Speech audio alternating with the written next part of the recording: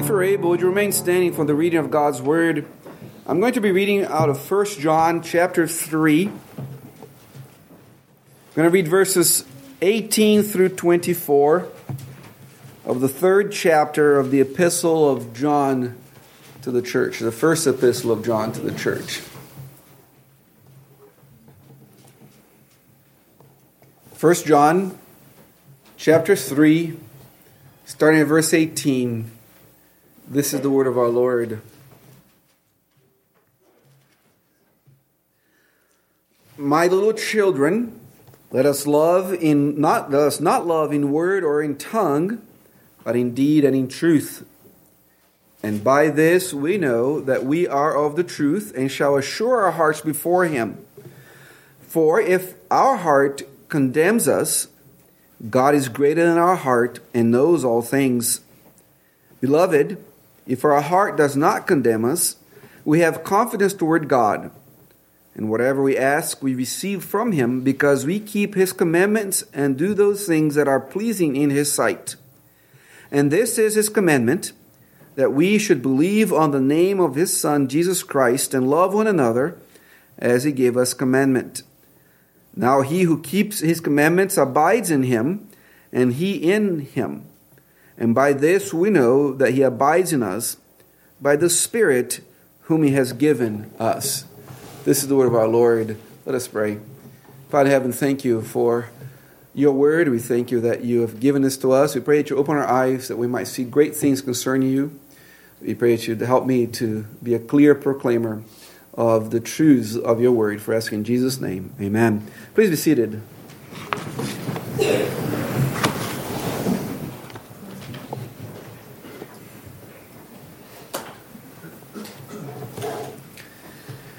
You might wonder why sometimes I take my time. I say what the passage is, and then I wait a minute, and then I say what the passage is again. One of the things that was ingrained into me in seminary is to always wait to stop hearing the pages turning in the Bible. Now, if you want people to go to a passage, we need to give them time to get there. So that's why I do that. Sometimes I feel sorry if people are trying so hard to get to that passage, and you can see the desperation in their faces as, oh no, he's going to start and I'm not there yet. So I feel for you. Through the years as a preacher and as a teacher, I have learned a lesson of which John seems to be very aware. Often, those who should be most affected by a sermon or a lesson are not. And those who are already being faithful to what is being taught are unduly convicted by it. Of course, I'm not taking account the work of the Holy Spirit, who uses the foolishness of the message proclaimed to change hearts. But generally speaking, this lesson stands. Often those who seem to be furthest away from what's being taught are those that don't listen to it. And then those that are already faithfully following what's being taught get extra convicted, unduly convicted about what is being said.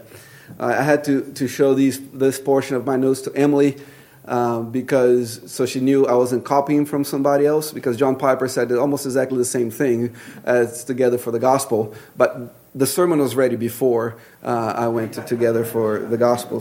But it's good to see that I'm not the only one to have learned that lesson in ministry.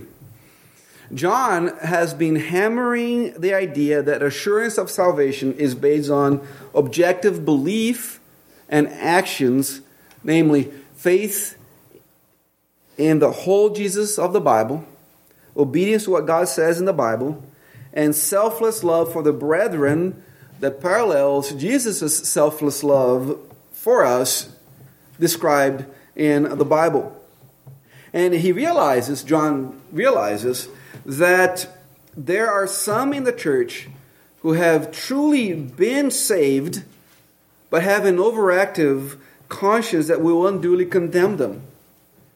So John here is, in the whole epistle, in the epistle as a whole, but specifically in this passage, is following an old adage about preaching. Actually, it was not a preacher that first said that, but it makes sense in preaching, that says that the preacher's aim is to comfort the afflicted and to afflict the comfortable. So that's my goal for today. If you're afflicted in your soul, if you're struggling with your faith, I hope you are comforted by what I have to say here today. But if you're super comfortable in where you are, if you're comfortable in your sins, I hope you find no comfort in this message. And that the Lord will stir something in your heart that will cause you to go to repentance and turn to Him, and ultimately find your comfort in Him, not in your sins. Every Christian will at one point or another experience condemnation by his own heart, her own heart. Sometimes the accusation of the heart will be true, and it must lead to repentance. If your conscience is accusing you of something that you're truly doing wrong or thinking wrong or believing wrong, the solution is simple. You repent, and you start doing, believing, thinking exactly what God tells you to. But sometimes the accusation will be false. Your own conscience will bring false accusations against you, perhaps even inspired by the accuser of the brother himself. Now, in these times, the Christian must stand on what he knows is true concerning Christ and concerning his or her faith. That's the solution to an overactive conscience, is the objective work of Christ on your behalf. And John tells us here in verses 19 and 20 that we are to examine our heart's doubt according to the 3 tests of assurance that he's been giving us through the book. Look at verses 19 and 20. And by this we know that we are of the truth and shall assure our hearts before Him. For if our heart condemns us, God is greater than our heart and knows all things. You see there in verse 19, it starts with the word this. And the word this in the beginning of the verse points to the preceding paragraph where John talks about our love for the brethren being the test of our faith. If you look at verses 16 through 18, John is hammering that idea. He's going to come back to that again in chapter 4, verse 7 and following. But for John, it's very important that if one who claims to be a Christian does not love the brethren, that he or she understands that he's no Christian at all. That you cannot claim to believe in Christ and then turn around and not love the people of God. And remember, I always say that we are very good lawyers. We are very good at justifying ourselves. And you might say, I love the people of God, I just don't love these people of God. No, John is talking to the local church. If you don't love these people, you don't love Christ either. But then John anticipates that some people who are faithfully loving the people of God will start capturing their own love and say, "Oh man, am I really loving the people of God?" And to these people, he writes this verse. John Stott is great in this passage, so we're going to be referring to him quite a bit as we go on. John Stott says, love is the final objective test of our Christian profession, for true love, in the sense of self-sacrifice, is not natural to human beings in their fallen state. So John says that it is the mind's knowledge that we belong to the truth that silences the heart's doubts. That being the case, then, John is calling the believer to examine his or her heart's doubt in light of the 3 tests that he has given them, especially the love test. Do you love the brethren? If you don't believe in Jesus. It's as simple as that in the book of 1 John. John is not complicated. John is black and white. The point that sometimes we don't like it because we love gray. Maybe not in our hairs. But in life, we love the gray. But John says, hey, do you want assurance of salvation? Do you love the brethren? Great. There's no condemnation for you in this area. And that's what John is saying. The presence of self-sacrificial love for the brethren is evidence of the new birth and the dwelling of the Spirit. In verse 24, he tells us that if this is true of you, the Spirit is in you. In verses 12 and 13 of chapter 4, he says the same thing. And notice that in verse 20, there are three actors. There's the accuser, that's our hearts, and perhaps even Satan. The defendant, that's us. And then the judge, who is God himself. And John tells us that God is greater than us, than we, and our hearts. If you look at verse 20 again, it says, "For if our heart condemns us, God is greater than our heart and knows all things." This could mean two things. This idea that God is greater than our hearts and knows all things could mean two things. One, God is more merciful than our hearts. Absolutely true. God is more merciful than our hearts. God is more merciful than we could ever be. Or two, it could mean that God is more rigorous in judgment than our hearts. And though both things are true, both that God is more merciful than our hearts and that He's more rigorous, John likely means the second. God is more rigorous in judgment than our hearts. So you say, but Tito, you're saying that this would be a comfort to me? That God is a more rigorous judge than I am? And the answer is yes. God, who is infinitely more righteous than we are, in judging our own hearts, has declared us to not be guilty for the sake of Christ. The punishment has been met. The most rigorous judge in existence, God himself, is satisfied with that judgment. And this knowledge comforts an overactive conscience. The fact that God, who knows all things, who is the judge of all things, before whom all things are laid open, declares you to be not guilty of any of your sins, is great comfort. Because no matter how much your heart condemns you unduly, God is greater than your heart, and He knows all things. God has justified the believer. God has declared him to be not guilty of his or her sins, and He's done all that because of Christ. Christ took upon Himself the guilt of those things. Again, John Stott says, "So it is knowledge which alone can quieten the condemning heart. Our own knowledge of our sincere love for others, and supremely God's knowledge of our thoughts and motives. Stronger than any chemical tranquilizer is trust in our all-knowing God." Now, tranquilizers are not used as much anymore to deal with anxieties or depressions and so on. But we get the point here that really you want to get out of the funk, you want it to have the joy of the Lord, even in despair, is a knowledge that God knows you.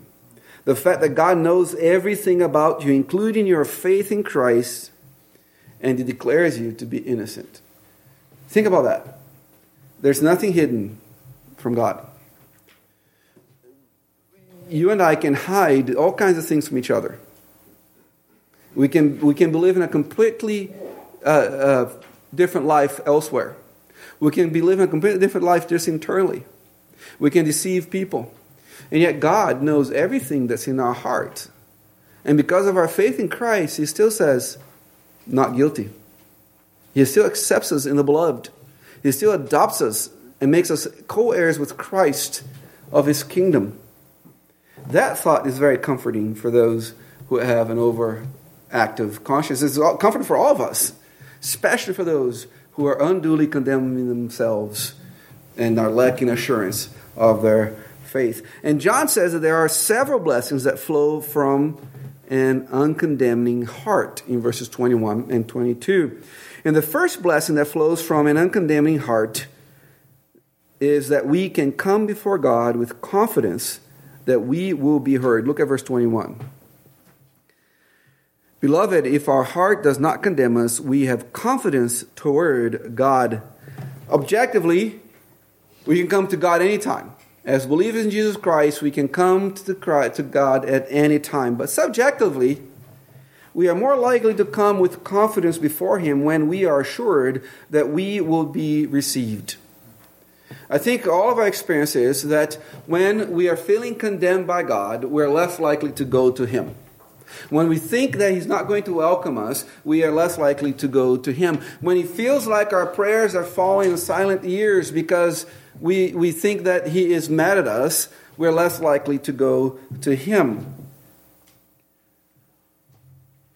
But John tells us that we can go with confidence to God because we have been saved in the Lord Jesus Christ. It is in the context of Jesus being the high priest who opens the way of the Father to the Father that the author of Hebrews tells us that we are to come to God with boldness. In Hebrews chapter 4, verses 14 through 16, the Holy Spirit says, "Seeing then that we have a great high priest who has passed through the heavens, Jesus, the Son of God, let us hold fast our confession." So we have this high priest, the one who made a way possible, who offered a sacrifice that was acceptable to God, his own blood.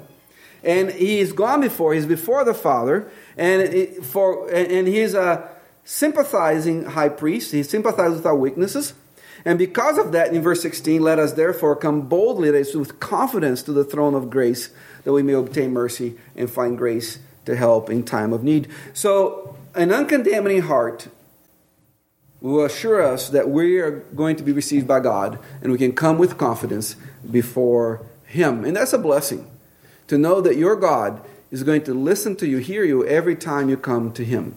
That there's nothing that can separate you from the love of God in Christ Jesus, because Christ stands before Him, as we saw in 1 John 2, 1 and 2, pleading for you. We're going to sing Debtors to Mercy Alone. And in a moment, and in that hymn, it says that we are hidden in His wounds. And that's not just John Newton's idea. It's actually from Isaiah that talks about the idea that we are hid in the palm of God's hand, and we can come to Him in prayer. So that's the first blessing that flows from an uncondemning heart. We can come before God with confidence that we will be heard. And the second blessing of an uncondemning heart that follows its self-examination by the three tests of assurance is answered prayer. Look at verse 22. "And whatever we ask, we receive from Him, because we keep His commandments and do those things that are pleasing in His sight." We examine ourselves, we see that we are in Christ, we pray, and our prayers are answered. Listen to this, but listen carefully, okay? Obedience plays a part in answered prayer. Obedience plays a part in answered prayer, though that obedience is never meritorious. When we obey God's commandments, our wills are in harmony with His will, and so what we ask Him is what He wants. When we obey the Word of God, we align ourselves with God. So when we ask Him, we're asking for the very things that are in His words, in His Word. It's not an exchange. It's not that I obey and you answer. It is an alignment of purpose and desires. That's what obedience does for us. Now, we have to be careful that we don't make this verse or treat this verse as the only verse in the Bible that teaches anything about prayer, because if you do that, we might end up with some sort of a prosperity gospel that somehow if we claim faith in Jesus, then God is bound to have to answer anything that we ask Him. This is not even the only verse in 1 John that talks about prayer. You could go to 1 John 5:14 and so on and see that there are other verses there. There are other conditions that the Bible gives us for God's granting our requests. Prayer must be in Jesus' name. Jesus Himself tells us that in John 16. Prayer must be for God's glory. In James chapter 4, James says, "Why is it that your prayers are not being answered? It's because you're selfishly praying for your own things. The one praying must have been cleansed from sin by the blood of Christ." See that throughout the Bible. The one praying must be forgiven by God and willing to forgive others. Jesus tells us that in Mark 11. Prayer must be in faith, believing God's promises. Jesus tells us that in Matthew 21 and Mark 11. But having said all that, our obedience has a part in answered prayer. Because as we obey God, we desire the same things as He does. And we pray for the same things that He likes. Ultimately, the heart that obeys God in faith has no reason to condemn himself. The heart that obeys God in faith has no reason to condemn himself or herself. See that in verses 23 and 24. And this is His commandment, that we should believe on the name of His Son, Jesus Christ, and love one another as He gave us commandment. Now he who keeps His commandments abides in Him, and He in him. And by this we know that He abides in us by the Spirit whom He has given us. Do you notice that in verse 23, John refers to one commandment? Is a singular commandment with two parts? This is commandment, faith and love. Faith and love. The Lord Jesus Christ is so united with His people that faith in Him cannot be separated from love for His people. That's why John insists that a heart that has been changed by the Spirit of God because of Jesus Christ will love the body of Christ. Where are you with that? Where are you with that? Does your faith in Christ translate into tangible love for other believers? Or does your faith in Christ have no impact in the way you see other believers? Where are you with that? If you do not love the body of Christ, you do not love Christ Himself. Again, black and white in the book of 1 John. And then in verse 24, John repeats the same concept, but with analogy of being in God and God in us. He appeals to the analogy of the vine to reflect the Christian's union with Christ and with one another. I love it. I want to read a longer passage. I love if you're willing to turn to John, the Gospel of John, chapter 15, where our Lord Jesus speaks of this idea of being in God and God in us in the analogy of the vine, one of the 7 I Ams in the book of John.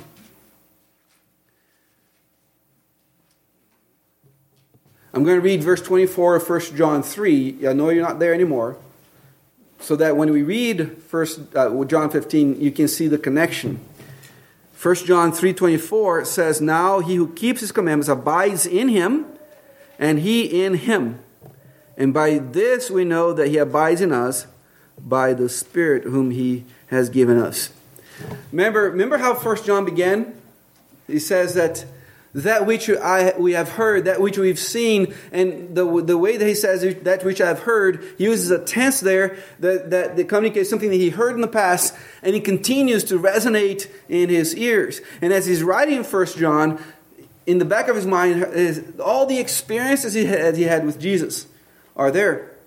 So it's very likely that as he writes 1 John 3:24, this passage that we're going to read now is in the back of his mind as the full explanation of this idea of being in Him and Him being in us. So John 15, starting verse 1, says, "I am the true vine, and my Father is the vine dresser. Every branch in me that does not bear fruit, He takes away, and every branch that bears fruit, He prunes that it may bear more fruit. You are already clean because of the word which I have spoken to you." That's you. If you are in Christ. The Word of God has sanctified you. Remember what he prays just 2 chapters later in John? Sanctify them by the truth. Your Word is truth.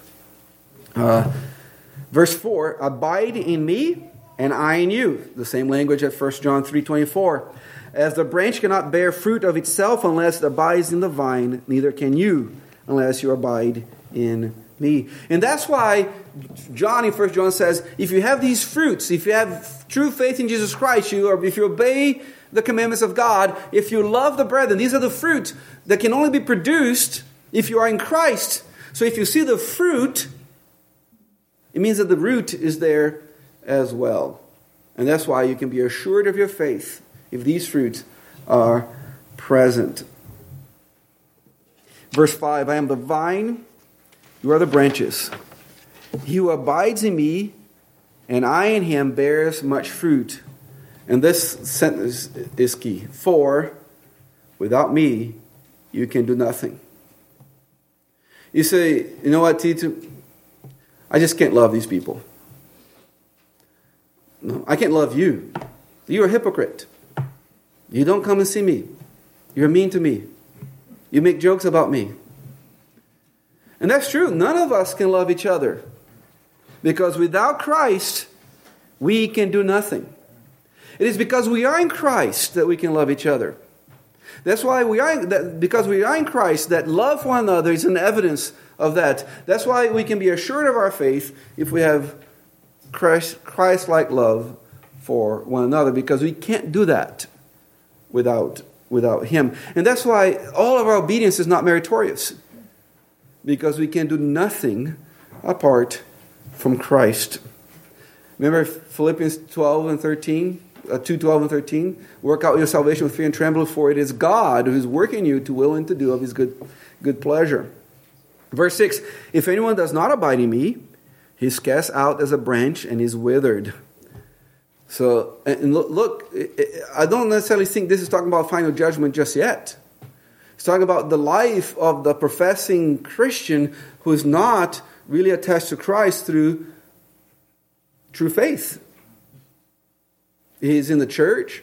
The means of grace are available to him or her. And yet her faith is just withering. Because he's not savingly attached to the Lord Jesus Christ. And then the next clause is the judgment. And they gather them and throw them into the fire, and they are burnt. Verse 7, if you abide in me and my words abide in you, you will ask what you desire, and it shall be done for you. Same as 1 John 3:23. The idea that when we obey God, our will and God's will are aligned, and what we ask Him is in accordance with His word. Verse 8, by this my Father is glorified, that you bear much fruit, so you will be my disciples. As the Father loved me, I also have loved you. Abide in my love. If you keep my commandments, you will abide in my love, just as I kept my Father's commandments and abide in His love. These things I have spoken to you, that my joy may remain in you, and that your joy may be full. How is our joy full? By knowing that we are in Christ. According to 1 John, how do we know that we're in Christ? Do we believe in the whole Jesus of the Bible? Do we obey from the heart the things that God has given to us in His Word? Do we love the brethren? If so, then our hearts can condemn us. Verse 24 of 1 John 3 summarizes the first 3 chapters of this letter.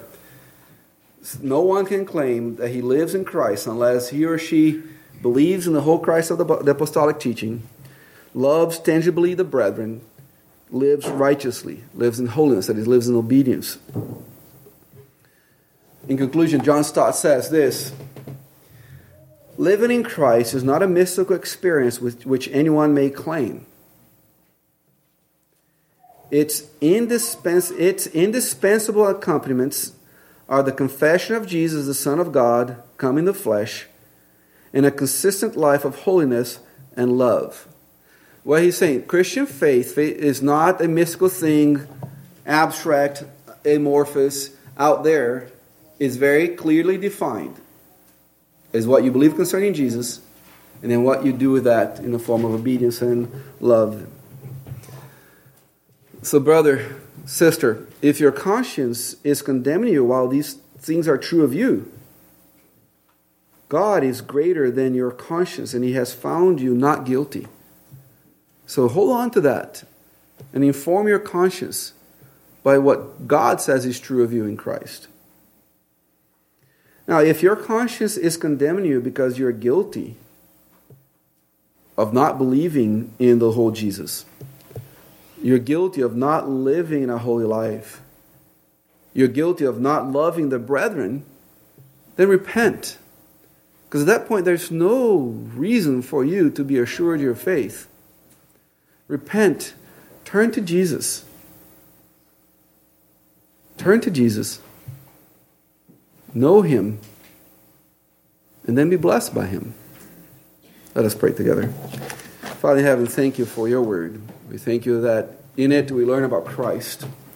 We thank you for His life, His death, and His resurrection, ascension on our behalf. Father, we pray that you would work in us these fruits that are from your Spirit, that we might grow in our faith and our assurance of faith, knowing that we are in Christ. We thank you that in Him we cannot be separated from your love, and that we are hidden in your hand and in His hands. We thank you, Father, that those for whom He died, you are not going to cast them out. And we pray that that will be true of all of us here in this room. We ask in Jesus' name. Amen.